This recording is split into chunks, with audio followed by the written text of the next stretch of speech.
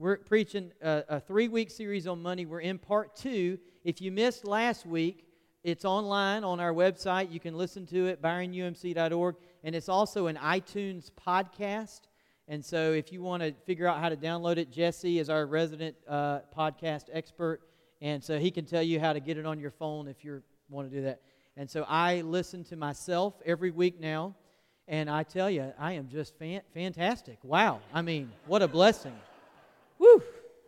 No, it's its own form of torture, listening to yourself speak, isn't it? Have you ever done this? It's hard. But we're in week 2, and I love this passage. Jesus has this amazing ability to tell a parable right off the cuff when someone asks him a question. A lot of his parables are told in response to a question, and this one is amazing. But the question, oftentimes we don't think about the question. Check this out. Jesus is teaching and healing, and there's a crowd, and someone in the crowd said to him, "Teacher, tell my brother to divide the family inheritance with me." Okay, y'all must not have heard that. There was a crowd of people, and someone hollers out, "Hey, Jesus, will you tell my brother to divide the family inheritance with me?" I hope that none of you today will do that to me. I hope no one will be so bold as to stand up and ask me to be a legal arbiter. Larry, have you ever had to arbitrate in a family dispute? I know you haven't, right? I mean, but it happens, doesn't it?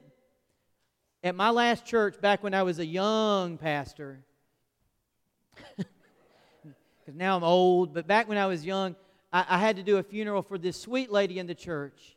Guys, I kid you not, she had 2 daughters. And at the funeral, they started fighting verbally on the way into the funeral. Like right behind the preacher as we're walking down the aisle. They're jawing at each other. And at the graveside, after I left the graveside, a fist fight broke out, and the police had to be called. You can't make this up. One day I'm going to write a book, okay? You guys might be in it, okay? I'm telling you. But it's true. I had a fist fight happen at a funeral. You know why? Money. This very thing right here, y'all know as well as I do, money, even in a good family, it can cause so much pain, can't it? And so I want to read this passage today because I don't care how good you are. Money has a way of pulling on us, and that's what's happening here. So I invite you to stand as you are able in body or in spirit for the reading of God's holy word from the Gospel according to St. Luke, chapter 12, beginning in verse 13. Hear God's word. Someone in the crowd said to him, "Teacher, tell my brother to divide the family inheritance with me." But he said to him, "Friend, I shall not touch that with a 10-foot pole." Wait, that's not what it says. "Friend, who set me to be a judge or arbiter between you?" Then he said to them, "Watch out. Be on your guard against all kinds of greed. Life does not consist in an abundance of possessions." And he told them this parable. The ground of a certain rich man yielded an abundant harvest. He thought to himself, "What shall I do? I have no place to store my crops." Then he said, "This is what I'll do. I'll tear down my barns and build bigger ones. And there I will store my surplus grain. And I'll say to myself, you have plenty of grain laid up for many years. Take life easy, eat, drink, and be merry." But God said to him, "You fool, this very night your life will be demanded from you. Then who will get what you have prepared for yourself? And this is how it will be with whoever stores up things for themselves, but is not rich toward God." This is the word of God for the people of God. Thanks be to God. You may be seated. All right, a few disclaimers as we always have to do with money, right? Money is not evil. Some people wrongly misquote Jesus. Money is not evil. Money's good. Money's fine. Or maybe I should say this, money's neutral. The love of money is the root of all kinds of evil, says Jesus. So having money isn't bad. In fact, I'd say having money is good. We know for a fact now, research, psychological studies will show, they say money can't buy happiness. Not true. Now, there is a certain level of money past which it doesn't make you any more happy, but there is a level, I can't remember the amount, but if you don't have a certain level of resources, you are measurably, psychologically more stressed. Okay? So the reality is money is important. Like the Zig Ziglar quote says, money isn't everything, but it's kind of like oxygen. You can't live without it. So it's not bad to have money. The problem is what we do with our money and what it does to us.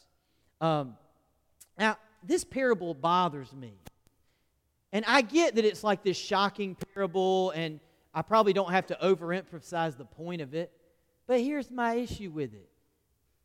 The guy is a farmer, and he gets a bumper crop. There's no refrigeration at this time.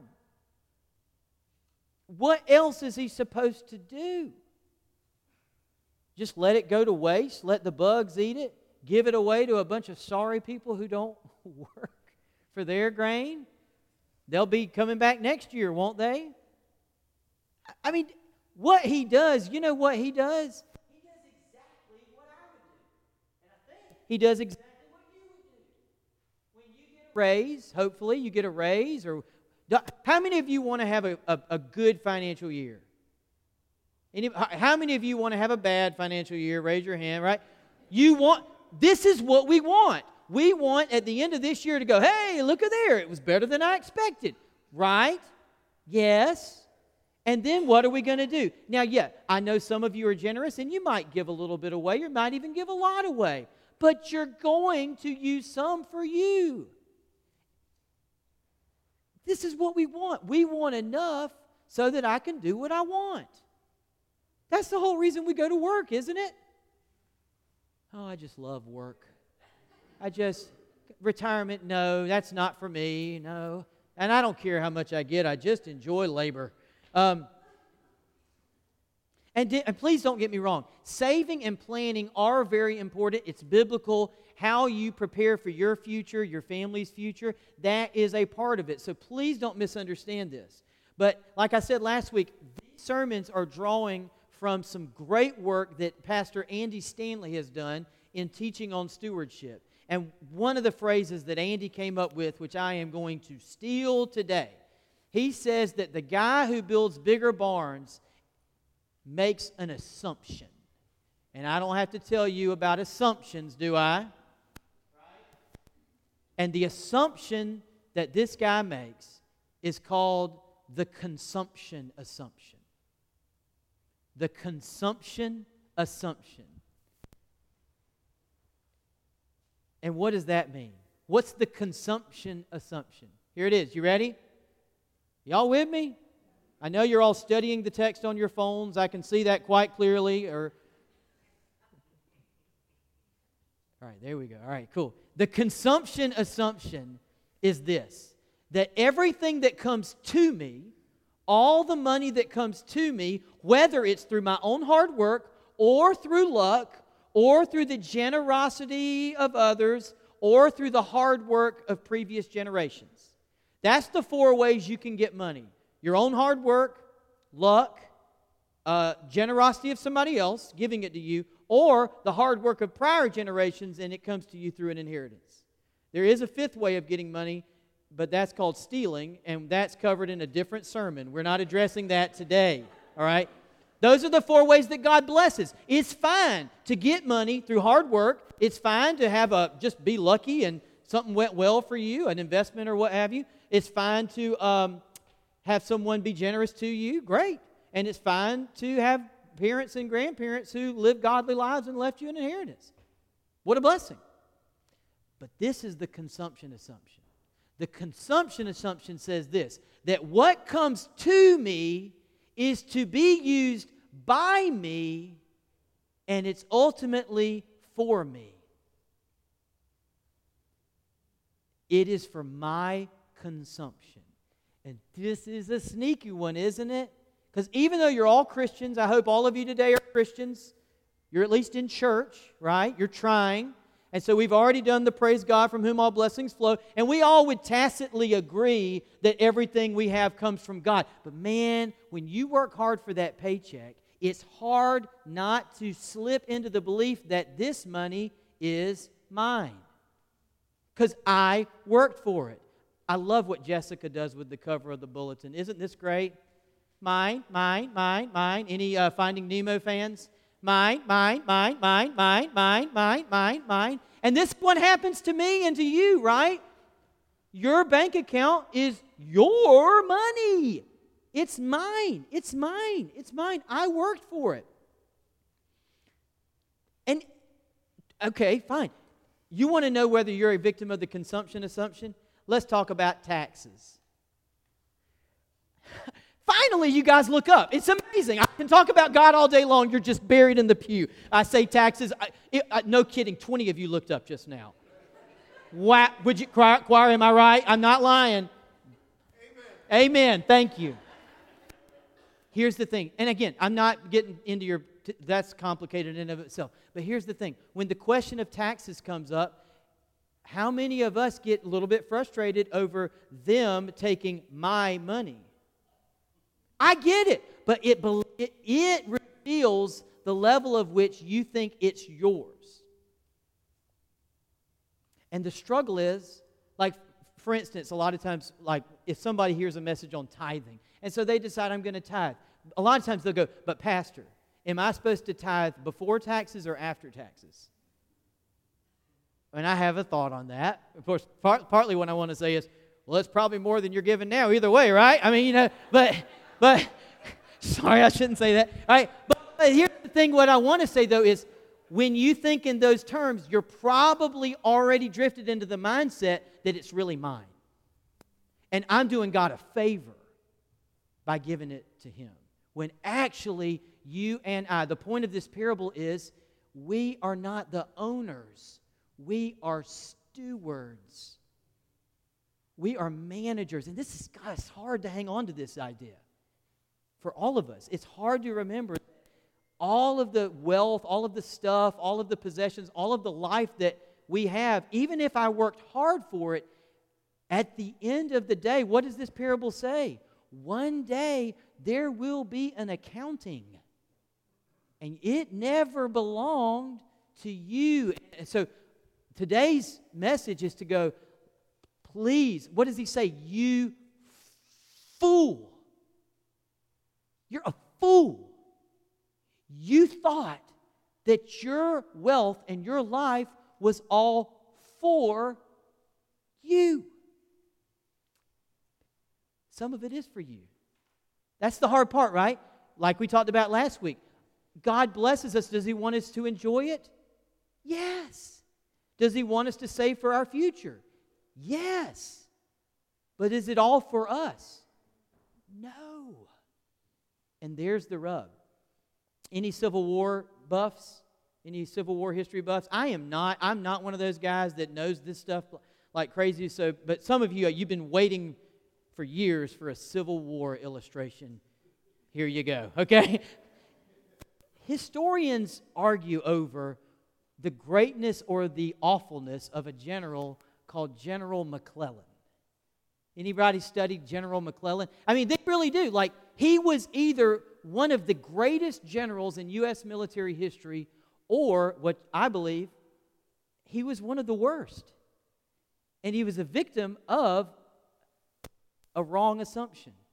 He was the Union general, and he amassed this incredible army. He was an incredible general. He got on the level with his troops. His troops were very loyal to him, and he amassed more and more. And the Civil War, I don't think anyone expected how intractable the conflict would be, and it went on for years and years, and it was very bloody, and the nation was ripped apart, and we were killing each other, and it was really bad.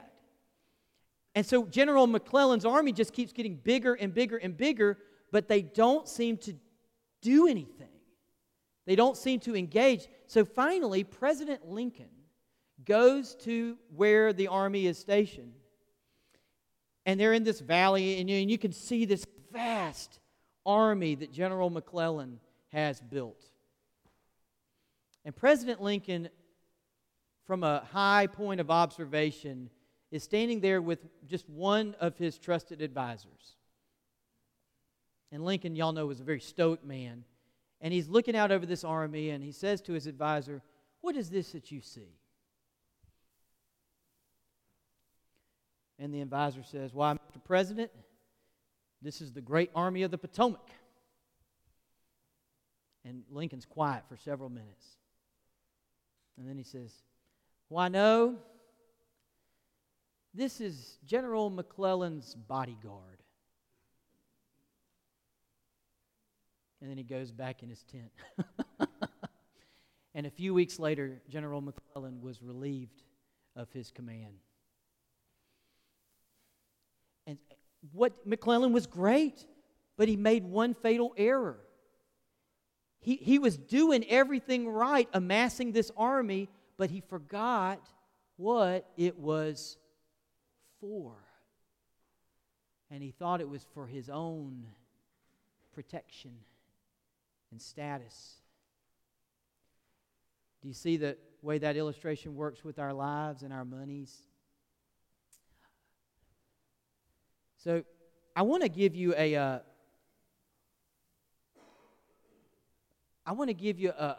something to do that maybe will help you and me, because we are all, I'm telling you, this parable hits me squarely between the eyes.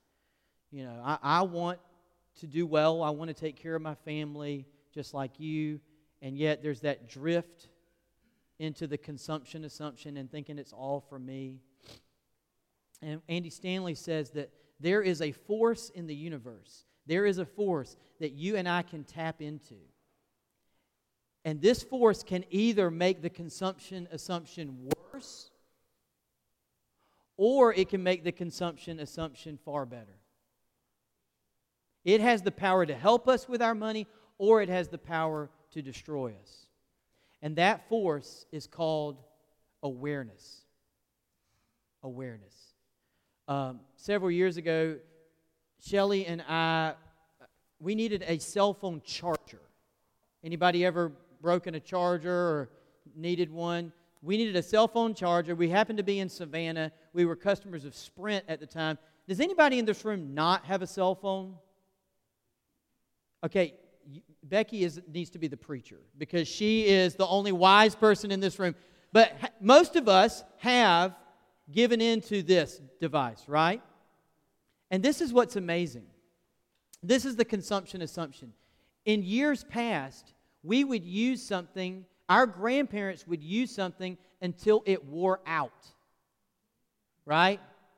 And they would say things like, "These kids today, well, I knew how to sharpen a chainsaw. I didn't have to go buy a new one."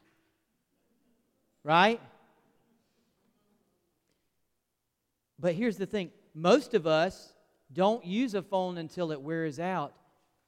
We don't call it wearing out. You know what they call it now? "Oh, Mr. Caruth, did you know you're eligible for an upgrade?" "No, I didn't. Tell me, an upgrade? How about that?" Yes. And then, what does this new phone do? The iPhone XYZ47 will do your taxes and cook you breakfast. All right, so Shelly and I, we're at Sprint. Shelly is much more frugal than I am. And Shelly says, and I agree, we're going in the store, we're going to buy a charger, and we're going to leave. Right? We go in, and we agreed, in Jesus' name, yes, let's do it. We go into the Sprint store, and we walk out with 2 new cell phones. Right? And here's why. Oh, and this is why. It's that power, awareness. We walked in, and this was the deal. They actually did have a really good deal. And it was like, oh my word, we can't pass this up, and our kids are little, and the new phone technology, the camera is so much better, and we need, right? So we become aware of the better camera and of the good deal, and it won't affect our monthly price at all, and why not? So that's the power of awareness. Again, that's nothing bad. I'm not knocking it if you get a new cell phone. What I'm saying is We did not plan to get new cell phones, but we became aware of something, and that changed our decision. The power of awareness can work in a different direction, too. Not long after that, we got invited to some friends who were involved with Covenant Care Adoption Ministry. Have y'all heard of this? Wonderful Christian ministry that supports birth mothers who want to, I'm pro-life all the way, and I want to see more adoptions and all this, but I say that with my lips, but I don't do anything about it. Well, I went to this Covenant Care banquet benefit, and we heard this wonderful talk, but then we saw a birth mother stand up and talk about how this ministry supported her financially and emotionally through that, helped her not feel this guilt and shame, helped her to see what she was doing was good. I mean, there's not a dry eye in the house. And then they bring this family up there who was dealing with infertility, and this was a different baby, but they're up there with their baby that they've adopted. But y'all know it takes money. It takes money to support someone going through this and to navigate the adoption process and the laws. But guys, guess what? I become aware.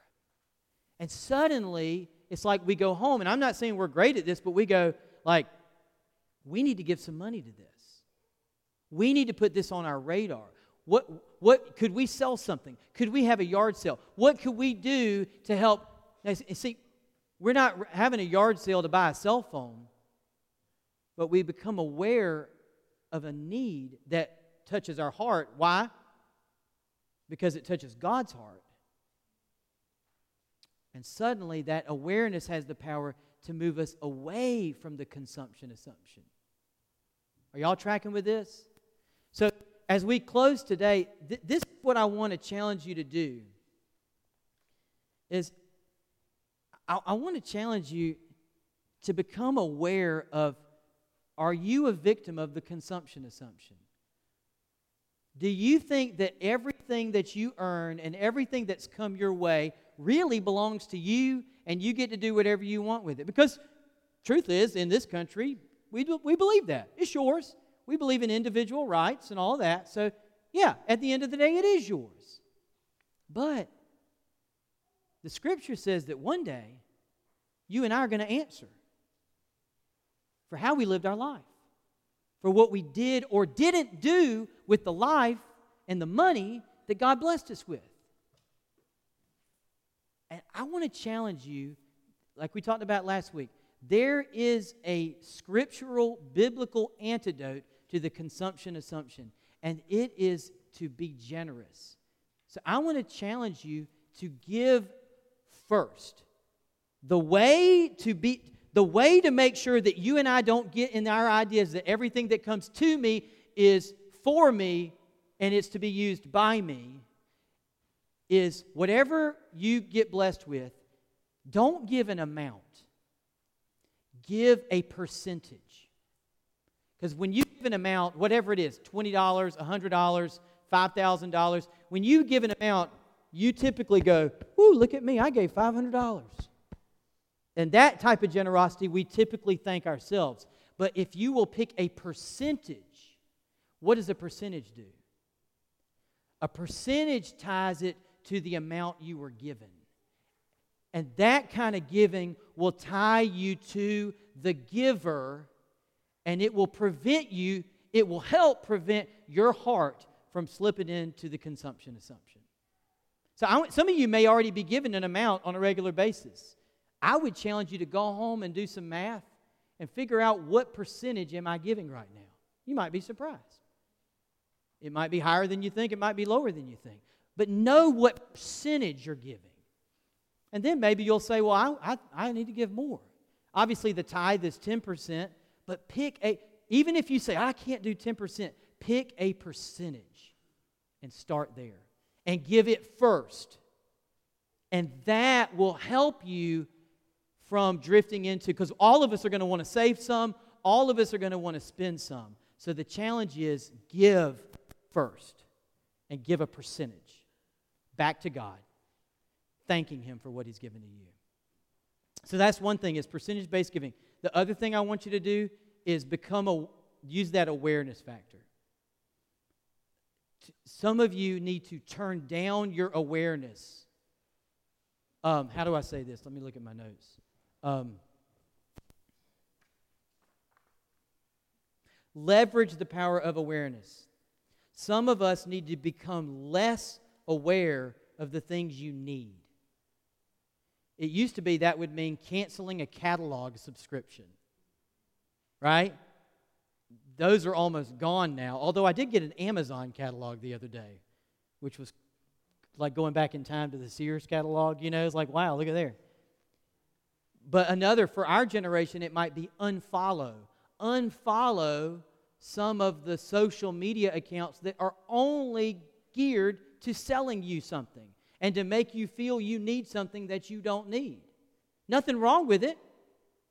But especially starting, Halloween until the end of the year, you and I are going to be bombarded with messages saying you need this. So what if you and I just decided on front end, I'm going to become less aware of what the culture says I need.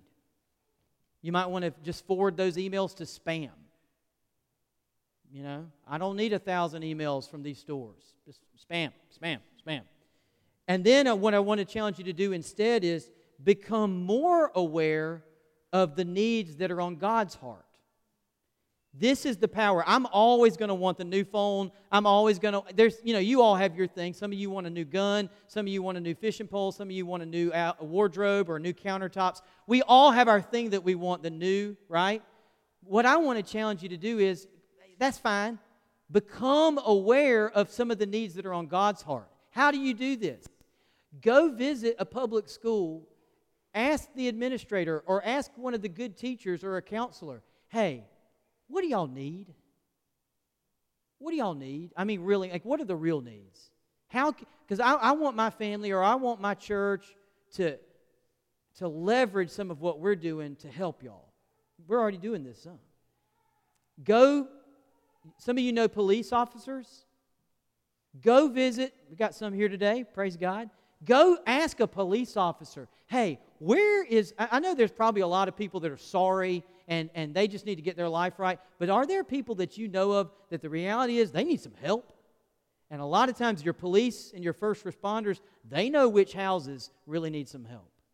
Go visit a social worker and say, I know you got privacy laws and all that stuff, but can you just tell me, where are the needs at? Can you point me in the direction of some real needs? Because I don't want to waste my life and at the end of the day be told, congrats on your bigger barns. We're going to close with a beautiful song that I'm not super familiar with, but I just love it. And I want to invite us as we close today. The altar is open as it always is. And if you need prayer, if you need anointing for healing for you or a loved one, I hope you'll come and let us pray with you. But let's pray now as we prepare to sing. Dear God, thank you so much for your tremendous work in our lives and your tremendous generosity to us. And God, I pray that you would help us. I know there's some of us in this room that we're struggling financially. I know in a room this size, there's some people that this message hits hard because the reality is they don't have extra. We are struggling. And so I pray for any of those individuals or families that you will bless them and take care of them and get them out of their financial chaos. I also know there might be many of us that we think we're struggling, but the reality is we've got bigger barns. We've got more than we need. And Lord, we're thankful. We're thankful for good stewardship and hard work and good earning capacity. But Lord, we don't want to slip into letting that creep into our heart.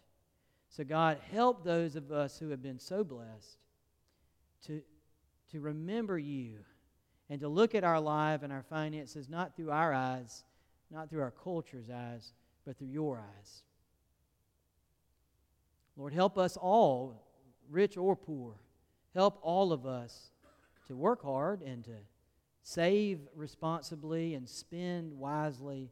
And most of all, Lord, help us to give generously so that we never forget where our blessings come from. Pray all this in Jesus' name. Amen. I invite you to stand in body or in spirit, and let's sing together. The altar is open. As we go today, I just want to say, at the end of the day, this is not about money. It's really not about money. It's about life. I want to say I'm so pumped about Mark and Sonia. And I hope you'll come this afternoon at 3 o'clock. We're going to Vincent Valley. We're going to baptize Mark. God has been working. Mark's been a member of this church somehow. He's been a member of this church for years. Y'all know it. But he's never been baptized. And lately, God has been working in his life so powerfully. And he's going to fully surrender and be baptized. And it's awesome. And I also want to say, I hope it's okay. We've had a membership class here recently. And so Tom and Jessica O'Brien have been coming to our church. And they're here. And their son Ethan is at Lake Joy Elementary in the 4th grade. And they're here, guess why? Because y'all put forth a camp. And so they're looking for a church, and they say, well, let's look at the church that does that camp that Ethan went to. Isn't that cool? So they're going to be joining sometime soon. And then Bob and Laura Moore, not here today. I hope they're doing okay. But Bob and Laura, they've been in this church for years and serving the church. And yet also God's been working powerfully in their life, and they're going to join the church soon. And so I just want to say this as a word to say, be joyful, be glad. What we're doing is not about money. It's about lives being changed. Amen? So let's pray. God, I pray that you would give us the grace to go forth into this week, into a world that is slaving to the bone to make ends meet, and then spending like crazy to try to keep up with the Joneses. And God, may we be different. May you send us forth from this place knowing that money is important, but it's not everything, and that we know about the everything that is found in Jesus Christ. So keep us focused on you, and Lord, let us live our lives, and let us spend our energy and our money for your glory. In Jesus' name, everybody said, amen. Go in peace.